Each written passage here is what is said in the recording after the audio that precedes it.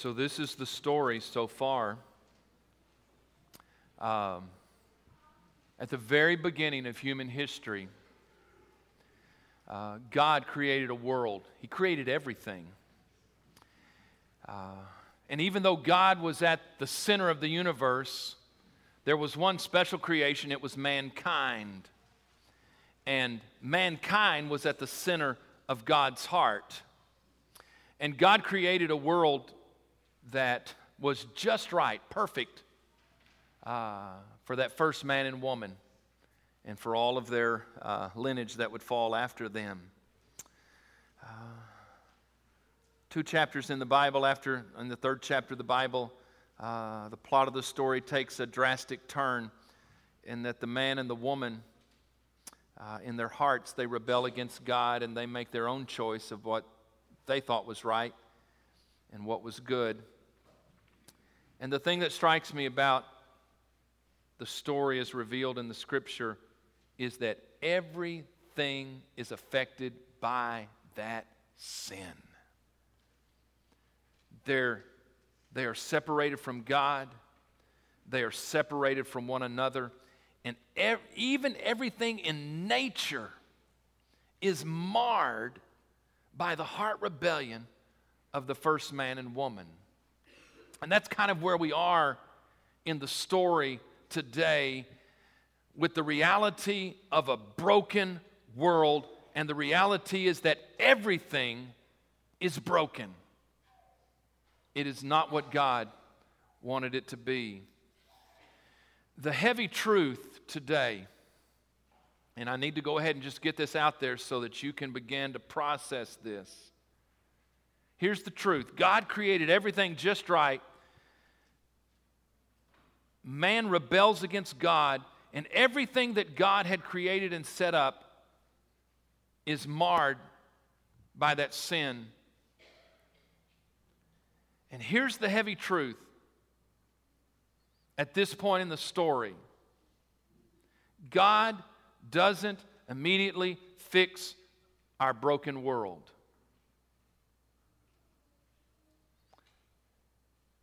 He had a choice to, but God, according to His wisdom, does not fix our broken world. And if you haven't had a dose of reality in your life lately, that effect still is today. It's still broken, and God has not chosen to ultimately fix it. We live in a broken world, and even though God is sovereign, He controls all things, God has chosen, at least for now, not to fix our broken world. That is not only true in the big picture for our world. What I need you to do this Sunday is to get it down to your level. That is also true in your world and in your life. There's brokenness probably in every aspect of your life. When you look around, you see the brokenness. And we're going to have to deal with this. God has chosen, at least for now, not to fix all of that brokenness. And I'm telling you, He's sovereign God. He could, but He does not.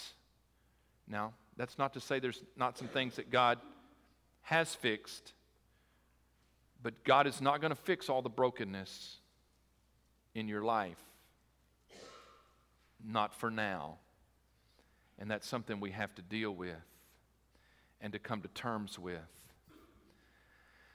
There's a story in the Bible, when we look at the chronology of the Bible, that comes right now, at this point in our timeline where we are.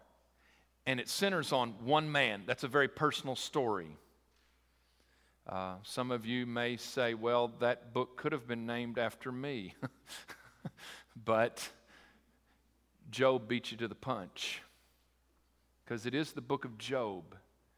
And one of the things that strikes me, it's a very personal story. It's not a philosophical book that says, hey, let's talk about suffering and problems and the brokenness in our world.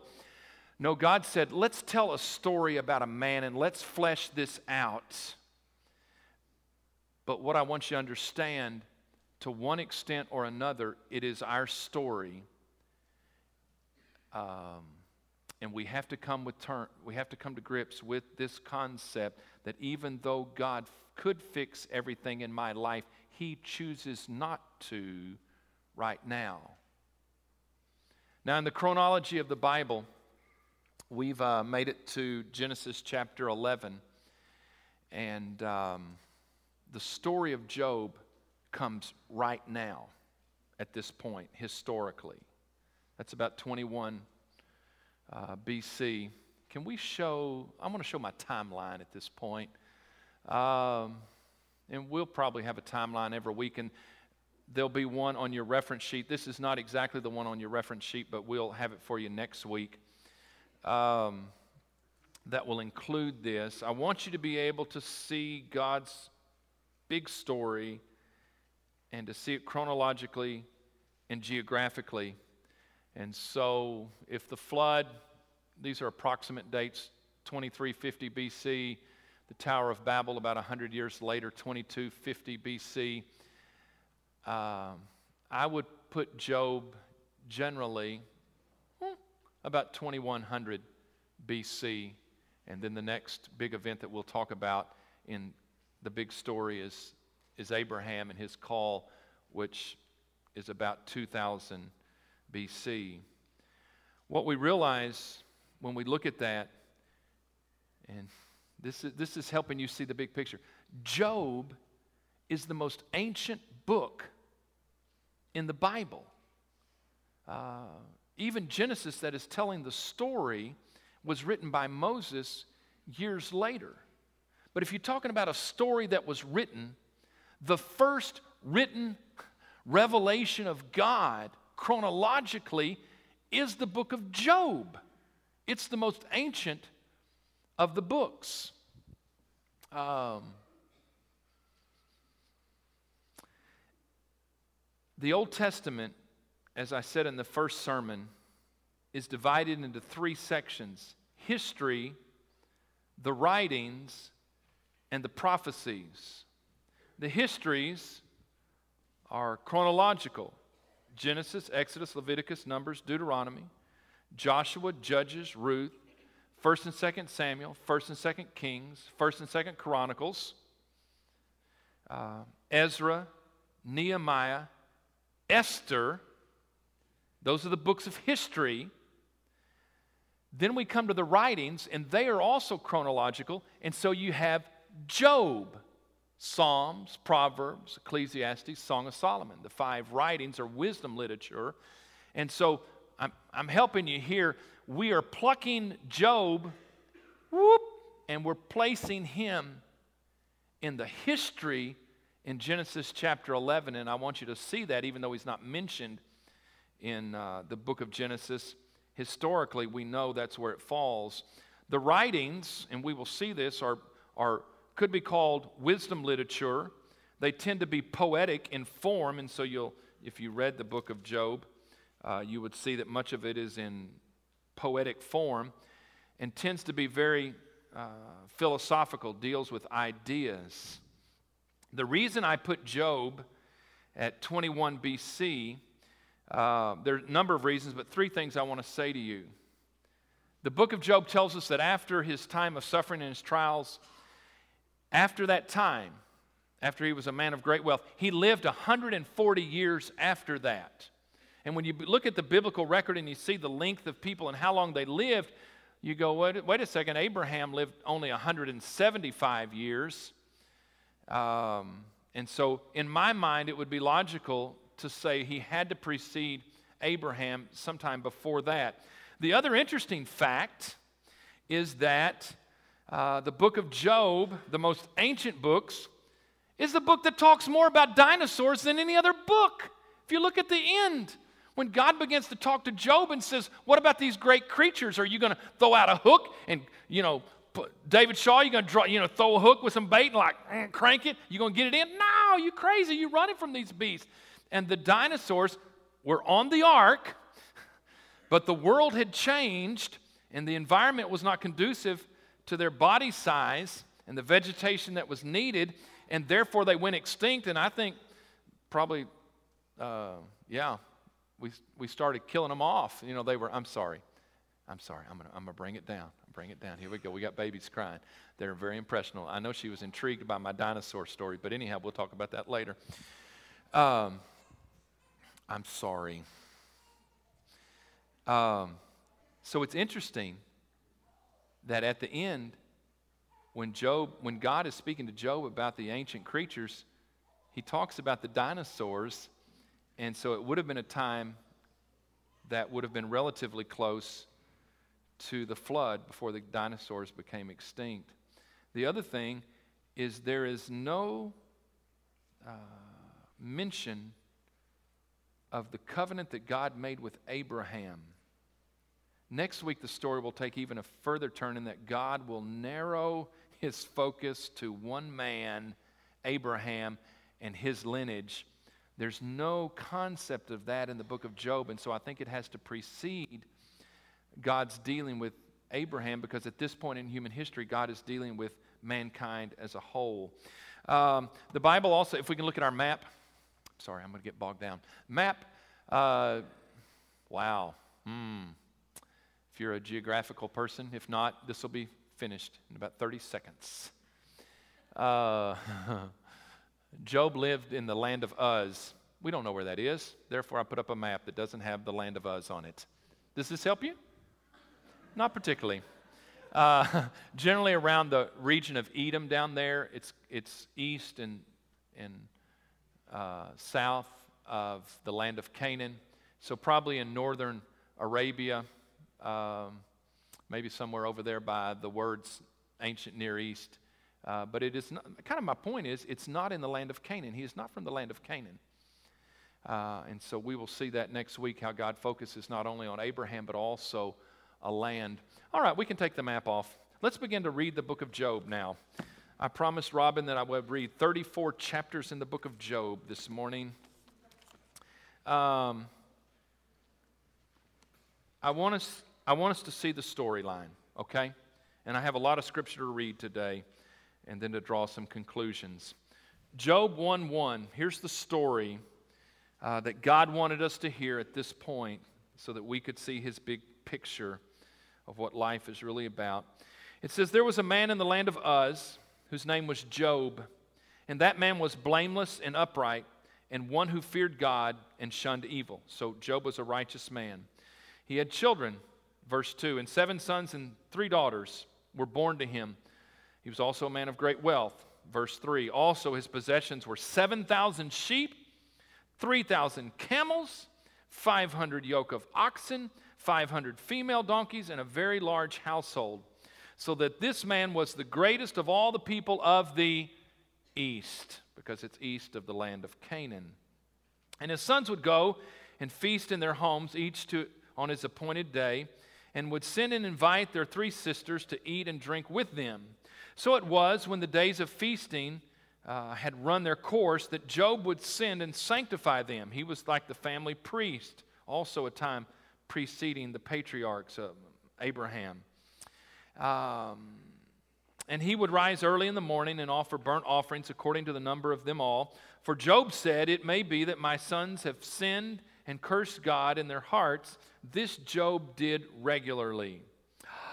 The scene changes, which is so critical to what we have to talk about. Now, there was a day when the sons of God, who would have been, that's a general term for the angelic beings, whether they are fallen or not fallen. The sons of God came to present themselves before the Lord, and Satan, the adversary, also came among them. And the Lord said to Satan, from where do you come? So Satan answered the Lord and said, from going to and fro on the earth, and from walking back and forth on it, which is what Satan does. Then the Lord said to Satan, have you considered my servant Job? Wow. His name comes up. That there is none like him on the earth, a blameless and upright man, one who fears God and shuns evil. So Satan answered the Lord and said, does Job fear God for nothing? Have you not made a hedge around him, around his household, and all that he has on every side? You have blessed the work of his hands, and his possessions have increased in the land. No wonder he's followed you. You've blessed him. But now stretch out your hand and touch all that he has, and he will surely curse you to your face. Oh, it's on. And the Lord said to Satan, behold, all that he has is in your power. Only do not lay your hand on his person. So Satan went out from the presence of the Lord. Shift back to earth. Now there was a day when the sons and daughters were eating, his sons and daughters were eating and drinking wine in their oldest brother's house. And a messenger came to Job and said, the oxen were plowing and the donkeys feeding beside them when the Sabaeans raided them and took them away. Indeed, they have killed the servants with the edge of the sword, and I alone have escaped to tell you. While he was still speaking, another also came and said, the fire of God fell from heaven and burned up the sheep and the servants and consumed them, and I alone have escaped to tell you. While he was still speaking, another also came and said, the Chaldeans formed 3 bands, raided the camels and took them away, yes, and killed the servants with the edge of the sword. I alone have escaped to tell you. While he was still speaking, another also came. This is unbelievable. Your sons and daughters were eating and drinking wine in their oldest brother's house, and suddenly a great wind came from across the wilderness and struck the 4 corners of the house, and it fell on the young people, and they are dead. And I alone have escaped to tell you. One after another, unbelievable tragedy. All in one day. Unbelievable. Verse 20. Then Job arose, tore his robe, and shaved his head, and he fell to the ground and worshipped. He said, naked I came from my mother's womb, and naked shall I return there. The Lord gave, and the Lord has taken away. Blessed be the name of the Lord. And in all this, Job did not sin nor charge God with wrong. Round 1, the contest between God and Satan. Job maintains his faith and trust in a sovereign, loving, all-powerful God. Chapter 2. Again, there was a day when the sons of God came to present themselves before the Lord, and Satan also came among them to present himself before the Lord. And the Lord said to Satan, from where did you come? Where do you come? So Satan answered the Lord and said, from going to and fro on the earth and from walking back and forth on it. Then the Lord said to Satan, have you considered my servant Job? Now this is a point in the story where Job needs to get in touch with what's going on and say, you need to stop mentioning my name. Have you considered my servant Job, that there is none like him on the earth, a blameless and upright man, one who fears God and shuns evil? In the vernacular of the day, God's saying, that's my boy. What you think about my boy? You threw everything you had at him. No, he's still trusting me. And still he holds fast to his integrity, although you incited me against him to destroy him without cause. So Satan answered the Lord and said, skin for skin. Yes, all that a man has he will give for his life. But stretch out your hand now and touch his bone and his flesh, and he will surely curse you to your face. Curse you. I'm getting a little excited this morning. Curse you to your face. Same thing, though, actually. And the Lord said to Satan, behold, he is in your hand, but spare his life. So Satan went out from the presence of the Lord and struck Job with painful boils from the sole of his foot to the crown of his head. And he took for himself a potsherd, a piece of pottery, with which to scrape himself while he sat in the midst of the ashes. Then his wife said to him, "Do you still hold fast to your integrity? Curse God and die." But he said to her, "You speak as one of the foolish women speaks. Shall we indeed accept good from God, and shall we not accept adversity? In all this Job did not sin with his lips." The end of chapter 2 through chapter 3, all the way to chapter 37, 3 friends of Job's come, and they sit with him for 7 days, waiting for Job to speak in the midst of his unbelievable suffering. Finally, after 7 days, Job speaks. And then one of his friends speaks. Job speaks, a friend speaks. Job speaks, another friend speaks. 3 cycles of that. Starting in, I think, chapter 32, there's one other young man who's been sitting there listening to all of this. He finally speaks. That gets us to chapter 37. Here's the gist of those, Brother Barry, all those chapters. Job says, "I can't believe what's happened to me. I don't deserve this. I don't know why this is happening to me." The friends, one after another, say, "Well, it would appear to me that you've done something and God is punishing you, and you need to learn from this." Oh, it goes on and on and on and on. But that's it. Job, you have to be guilty of something. You need to confess it, get it right with God. There's no way God would send this on you if you weren't guilty of something. In the midst of those discussions, Job begins to say, "I wish I could get an audience with God, and I would plead my case." Well, chapter 38, after all the talking, God shows up. And this is what God says, chapter 38.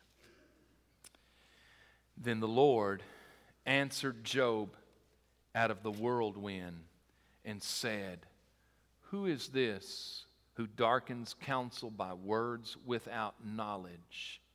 Now prepare yourself like a man, and I will question you, and you shall answer me."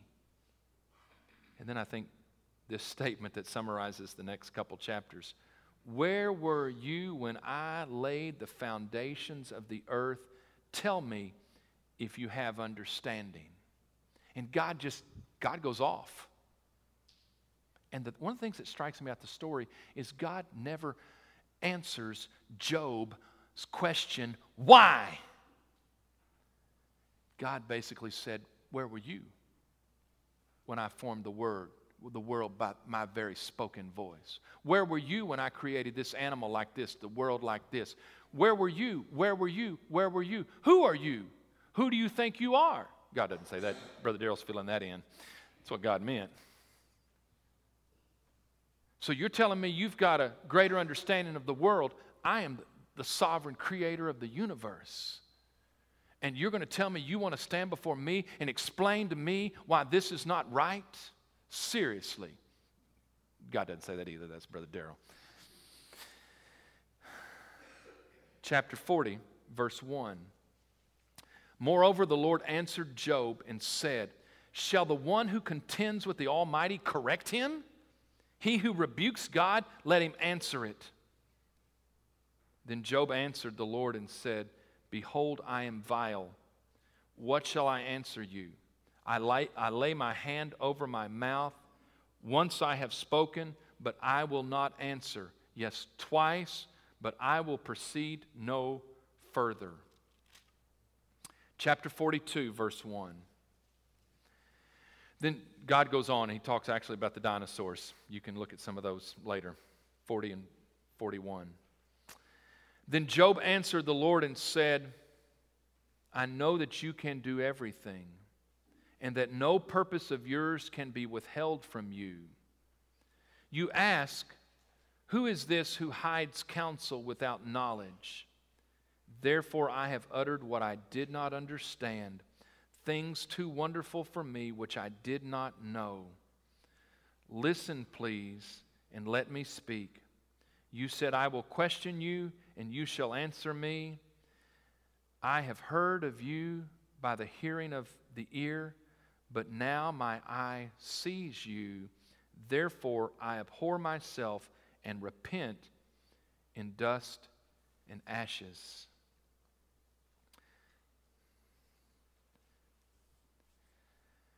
The story of Job.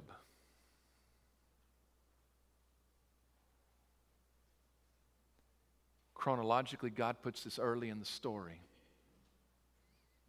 of the big story, because there are some issues we have to settle right now before we can move on.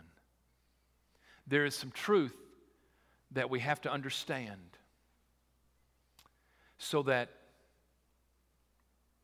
our story can fit into God's story. And the first truth is what I've already shared with you. It's the heavy truth that God doesn't immediately fix our broken world. Our world is broken because of sin. I want to make that very clear. In fact, everything that is wrong with our world, all the brokenness that we see, traces back to the sin in the garden and the sin that is perpetuated from then on.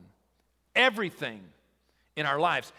God set up a world that was perfect, and it was sin that changed everything. So I'm telling you that everything that comes our way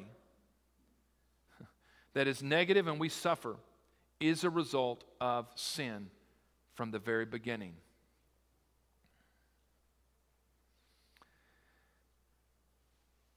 But the truth is that even though that is the case, God allows that brokenness to continue. So not only do we suffer the effects of sin in our world and living in a fallen world, let me say this, and it's true in Job's life, that whatever I suffer in my life is not always directly attributed to my sin. Do you understand? There are some things that happen to me and to you that are not directly attributed to your sin, but it is all directly attributed to our sin and living in a fallen world. Does that make sense? The reality is, this is crazy. The friends said, Job, this has happened to you because you have sinned, that you were unrighteous. The irony of the story, no, the reason those things came upon Job is because he was a righteous man. Have you ever thought about that? Doesn't that like, whoa. No, it was God who said, this is a righteous man. Have you considered my servant Job? The suffering came because he was righteous, not because he was unrighteous. I think it kind of speaks to the truth that all the suffering in our life is not attributed to us, to me, but it is attributed to us. Now, some of the suffering in my life is attributed to me. So we live in a fallen world, and there is a presence of evil. And he is Satan and his demons, fallen angels that are described as the sons of God, that are still under God's control. But the reality is, it goes all the way back to the garden, Genesis chapter 3. Here it is. God allows it. God allowed the serpent in the garden. God allows Satan to afflict Job. Oh, I'm sorry, people. Let's just get more personal. God allows suffering in my life and in your life. And he could fix it, but he chooses not to.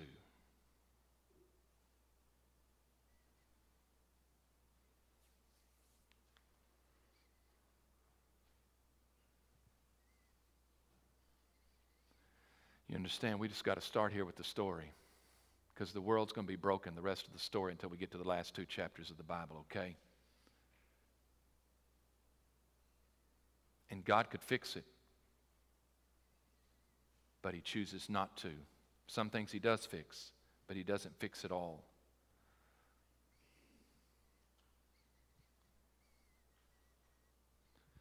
God doesn't immediately fix our broken world. My life is broken.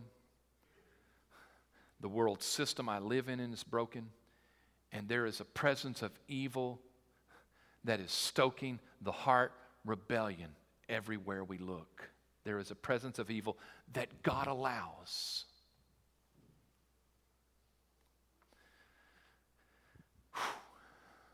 But God is still in control.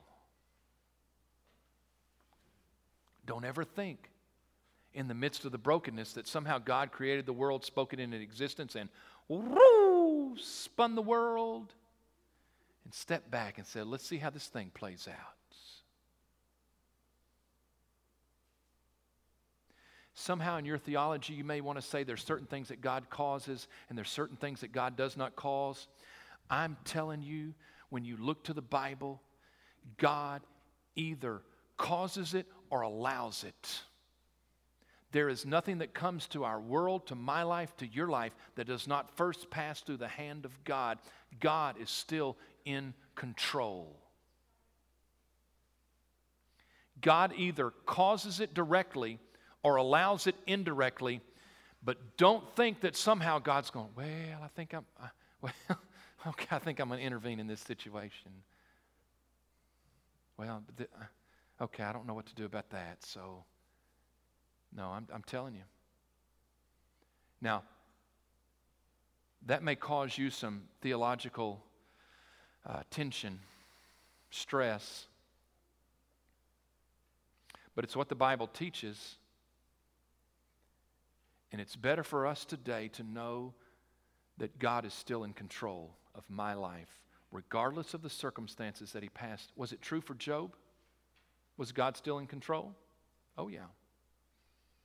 If God wanted to shut the thing down, He could shut the thing down, and He did. God is still in control. Even though He doesn't immediately fix our broken world, God is still in control. His hand is still on our world. On a personal level, God's hand is still on your life. You never escape it. He is the sovereign Lord of the universe. He is the sovereign Lord over your life.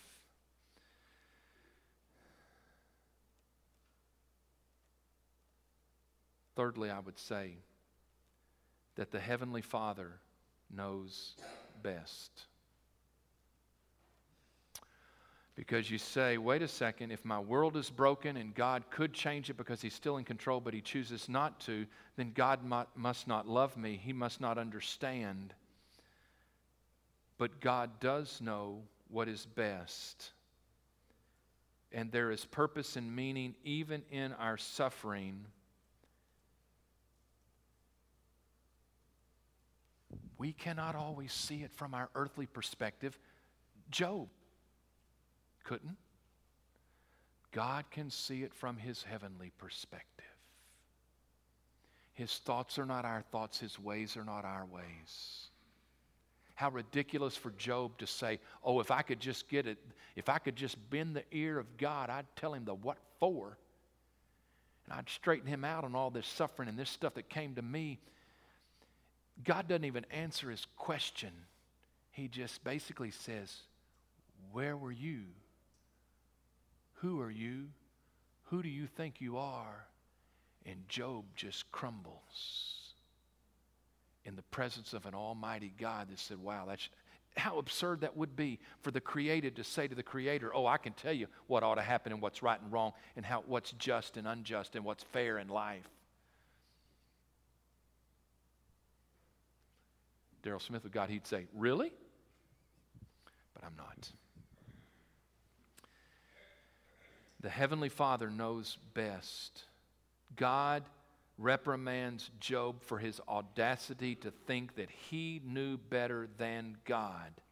And so many times we look through the perspective from our circumstances and we say life is not fair and this is not right. But we have no idea what it looks like from God's perspective. And you know, throughout the book, I think it would have made a difference if God would have said, hey, we're going to have a little contest with your life. See what you can go through. But you see this scene on earth, scene in heaven. Scene on earth, scene in heaven. And then heaven comes to earth and God shows him and opens the windows of heaven. And when Job begins to see, oh, from a heavenly perspective, this looks a little bit different.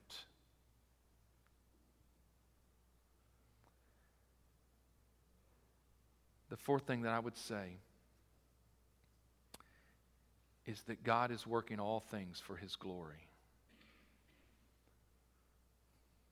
Even in the midst of the brokenness, God is at work and God has a purpose and a plan and there is meaning even to our suffering.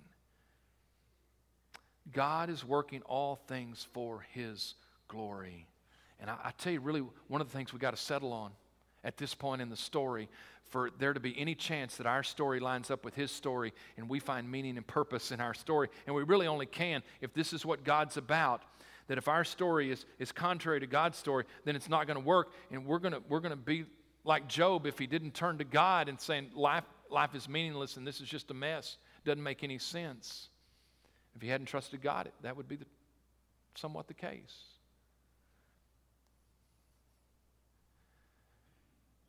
God is working all things for His glory. And we've really got to settle on that this morning. This is part of the heavy truth, that it's not about me and it's not about you. It's about Him. And if we look at life from our perspective, which is what everybody does in the book of Job, including Job, we go, wait, this isn't fair, this isn't right. I don't know how this makes any sense. But do you see in the story that God was working for His glory? We sit here, wow, 4,000 years later, and we talk about a man, Job, whose life brought glory to God because in the midst of unbelievable suffering, he stood and said, my Redeemer lives. I know that my Redeemer lives. And someday all this is going to be made right. And God, I will not curse you. I will stand. I will believe. I will trust, even though I will speak some words that God's going to have to set me straight on. No, God, you are God. God was glorified in the life of Job. Here's the other thing. God did something in Job. This is going to get really practical. God did something in Job's life that He could only do when Job passed through the suffering that he passed through. Ow.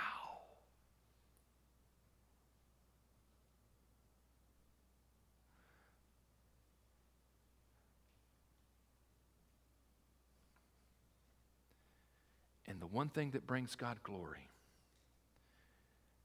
is that when people will worship and serve Him because of who He is, not because of what God has done or will do for them.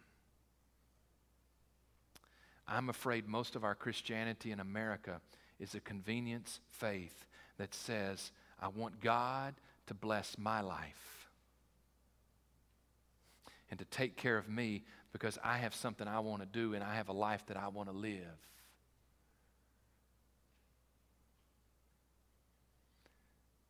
Oh, I'm sorry. God is not here to bless our lives. Our lives are here to bless God. It is about His glory. It is about His story, not my story and my glory.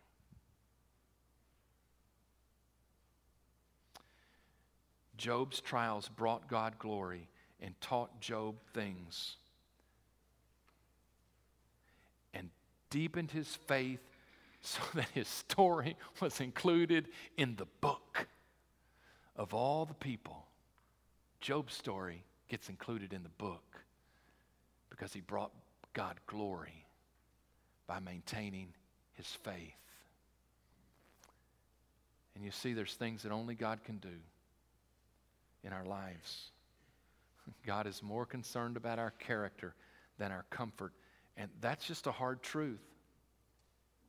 The reality is if God just gave us everything we wanted, and everything in my life went well, here it is, people. I wouldn't need God. And why did he create me? To have a relationship with him. And sometimes we only worship God because of what he does for us, and not because he is God. Wow. And so what does God do? Sometimes he causes or allows things in our life to develop a deeper trust and love and commitment to him. It's the only way he can do it. And so the challenge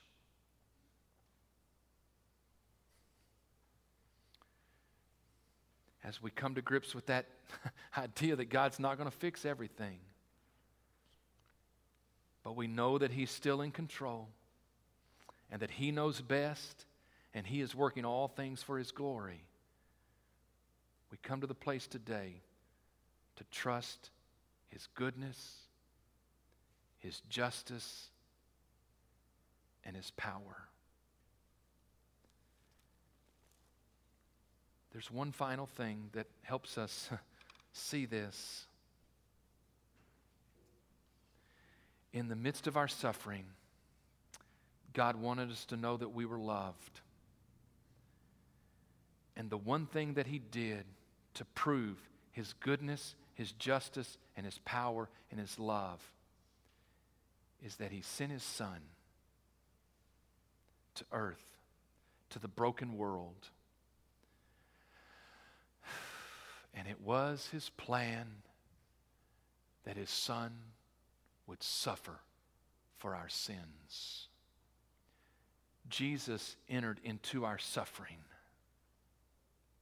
God said, I want you to know that I am in the midst of it. I am not just up here allowing it. I am in the midst of it.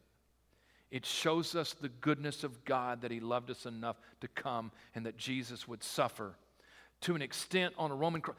Oh my, I was about to yell.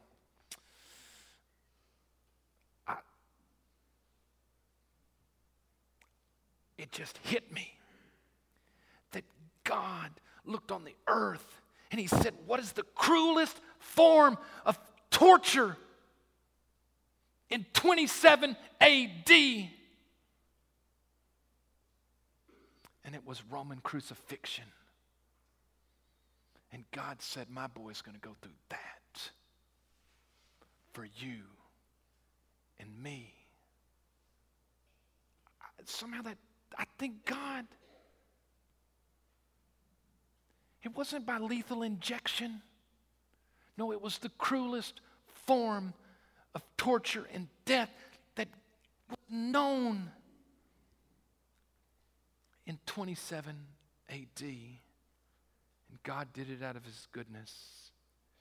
And out of his justice, he said, no, my Son will suffer. He will pay for your sins. Not only will my Son suffer, but God demonstrated his power, and that Jesus beat death and was raised from the dead. If you ever wonder in the midst of your suffering whether God is good or just or powerful, think about the cross and trust him, so that your life, like Job's life, will bring him glory. Would you stand with me today? Father, today we pray that you would give us a glimpse into heaven in the story of Job as you pulled back the curtains and showed us what was going on. And Father, we would understand the same thing goes on today. The accuser of the brethren is still there.